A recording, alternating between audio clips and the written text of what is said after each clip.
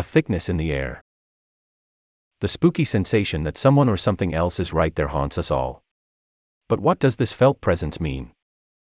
Photo by Georgi Pinkasov/Magnum. Sarah was in her late teens when it first happened. A normal Thursday, it was early morning and pitch black outside. The wind rattled the trees, branches wrapping the window panes like a nervous visitor at the door. She could feel it was nearly time for her to get up, and heard her parents moving around downstairs. As she opened her eyes for the first time, something changed. A dark realization, too, in fact. She couldn't move her body. And she wasn't alone. Something in the corner of her bedroom was waiting there. It was watching her. Something very old, almost primal. It emanated a vital sense of malice. Later that day, she sat her father down at the kitchen table. "Okay, Dad, I need you to tell me about ghosts." What Sarah, not her real name, experienced that morning was sleep paralysis, a phenomenon that affects about 7% of adults. It happens because, when we awake, our muscles aren't always ready, even if our minds are conscious and alert. It is a natural consequence of the muscle paralysis most of us experience when in rapid eye movement, REM, sleep, in the shallow waters of our sleep cycles in the early morning. Without sleep paralysis, we might act out dreams and nightmares. People for whom that does occur, those with REM sleep behavior disorder, generally have poor health as a consequence. Estimates vary, but about half of everyone who experiences sleep paralysis will have hypnagogic hallucinations at the same time.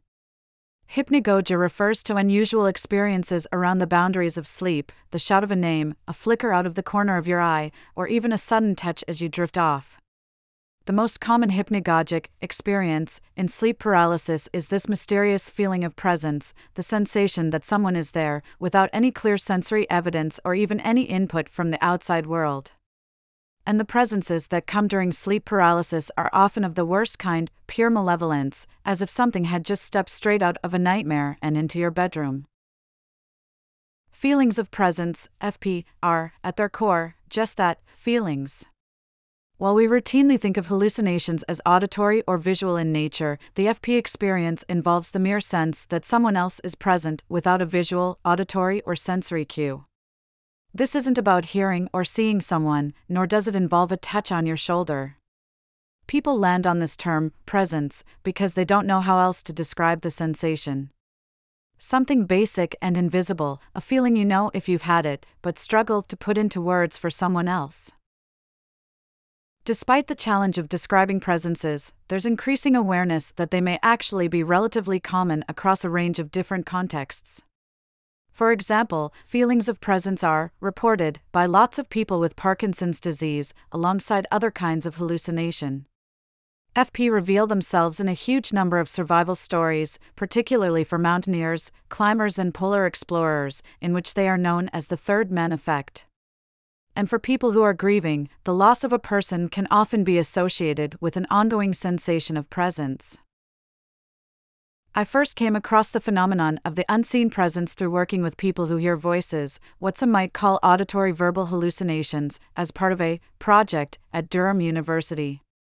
We would often be told about a particularly uncanny feeling, voices that could be there without speaking, as if they carried a presence of their own. I wanted to know more about what that really meant because it didn't fit with most models for how we understand hallucinations.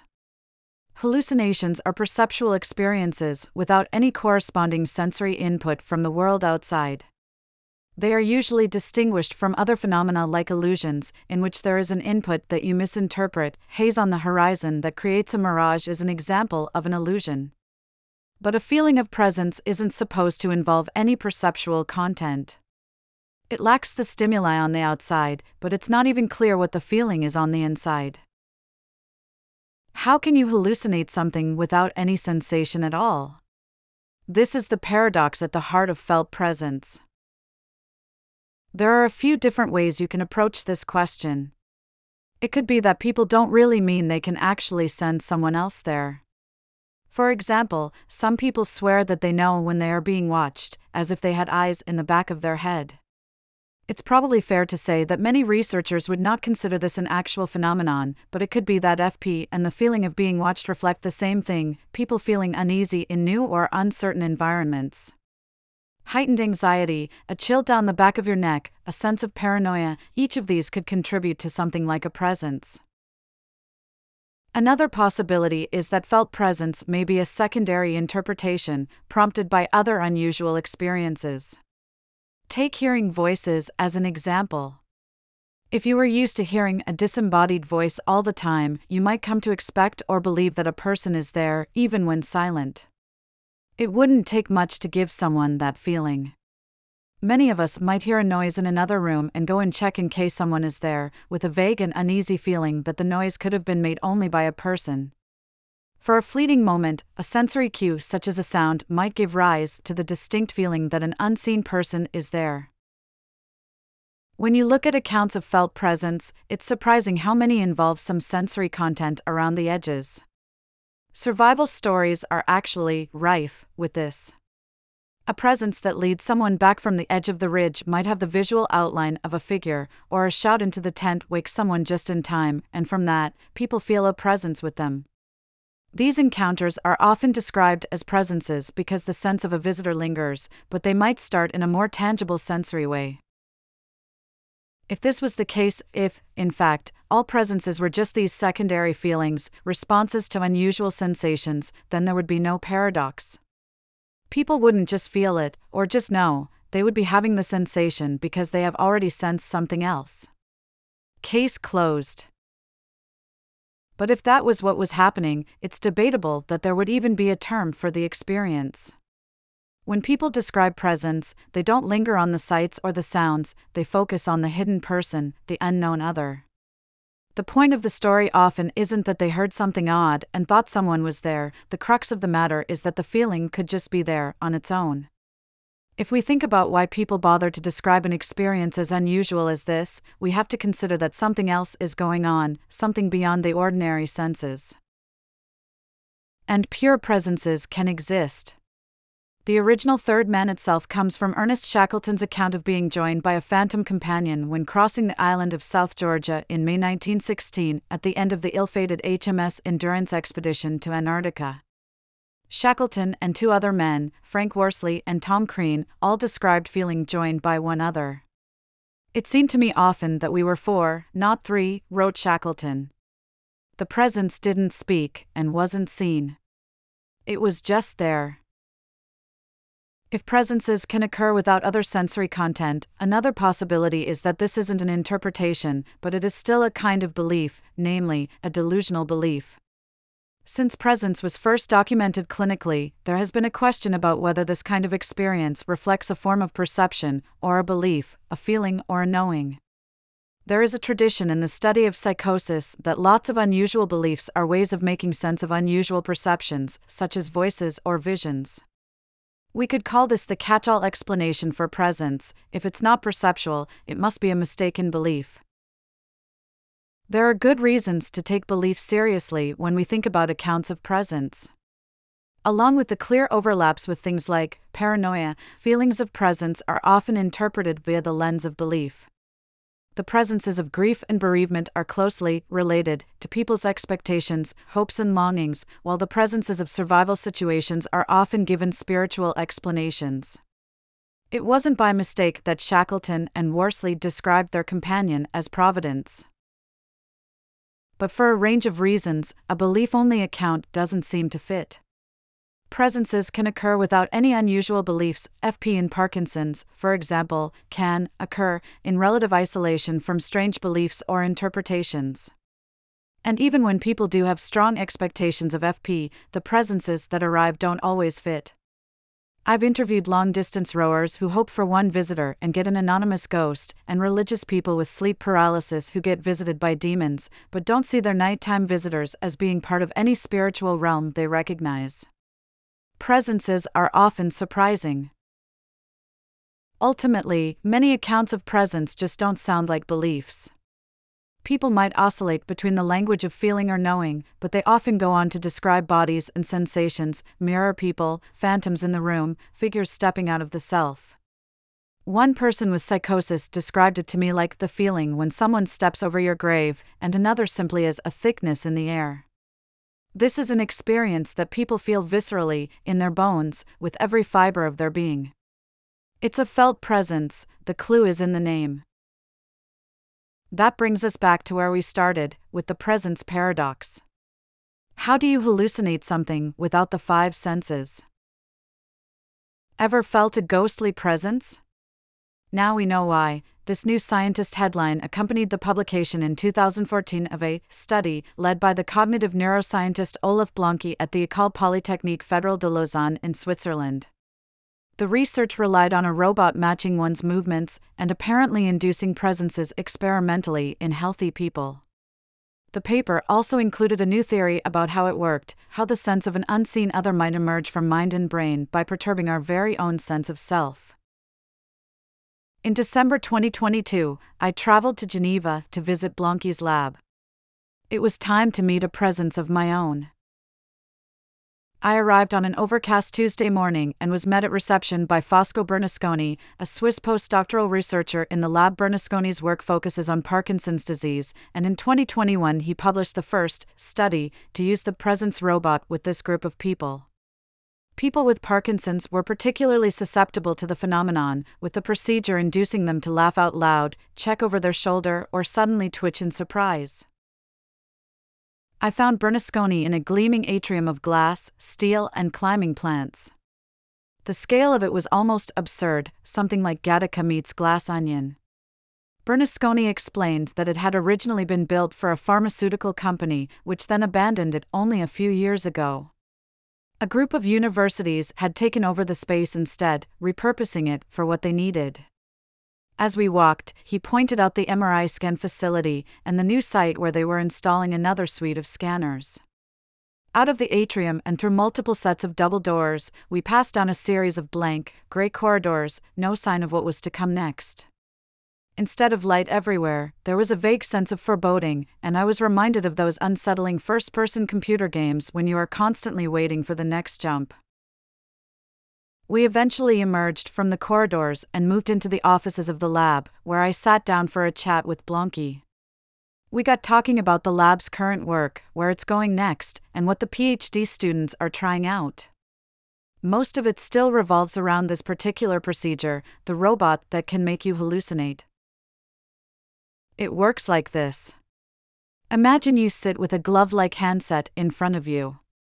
You are told to shut your eyes, place your hand in the contraption and push with your finger into the air in front of you, repeatedly, in a random motion, as if you were punching in a never-ending PIN code, but constantly forgetting what the numbers should be. So far, so mindless. But when you start doing this pointing action, you get something else.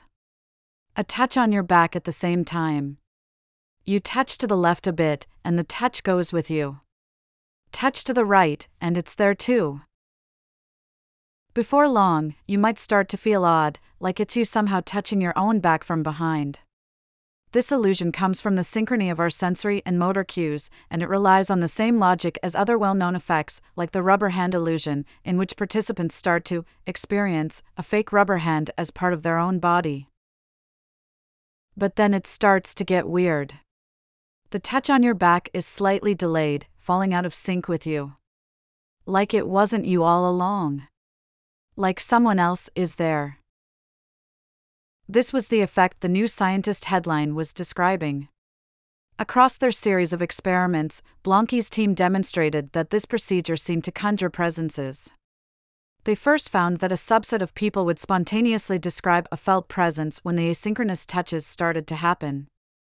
Then they asked directly via a questionnaire. 75% of participants confirmed that they felt more like another person was there.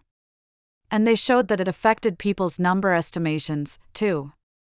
If participants were told to track how many people had come into the room during a new version of the experiment, with the number constantly varying across trials of the experiment, those who felt the presence also estimated more people being in the room with them.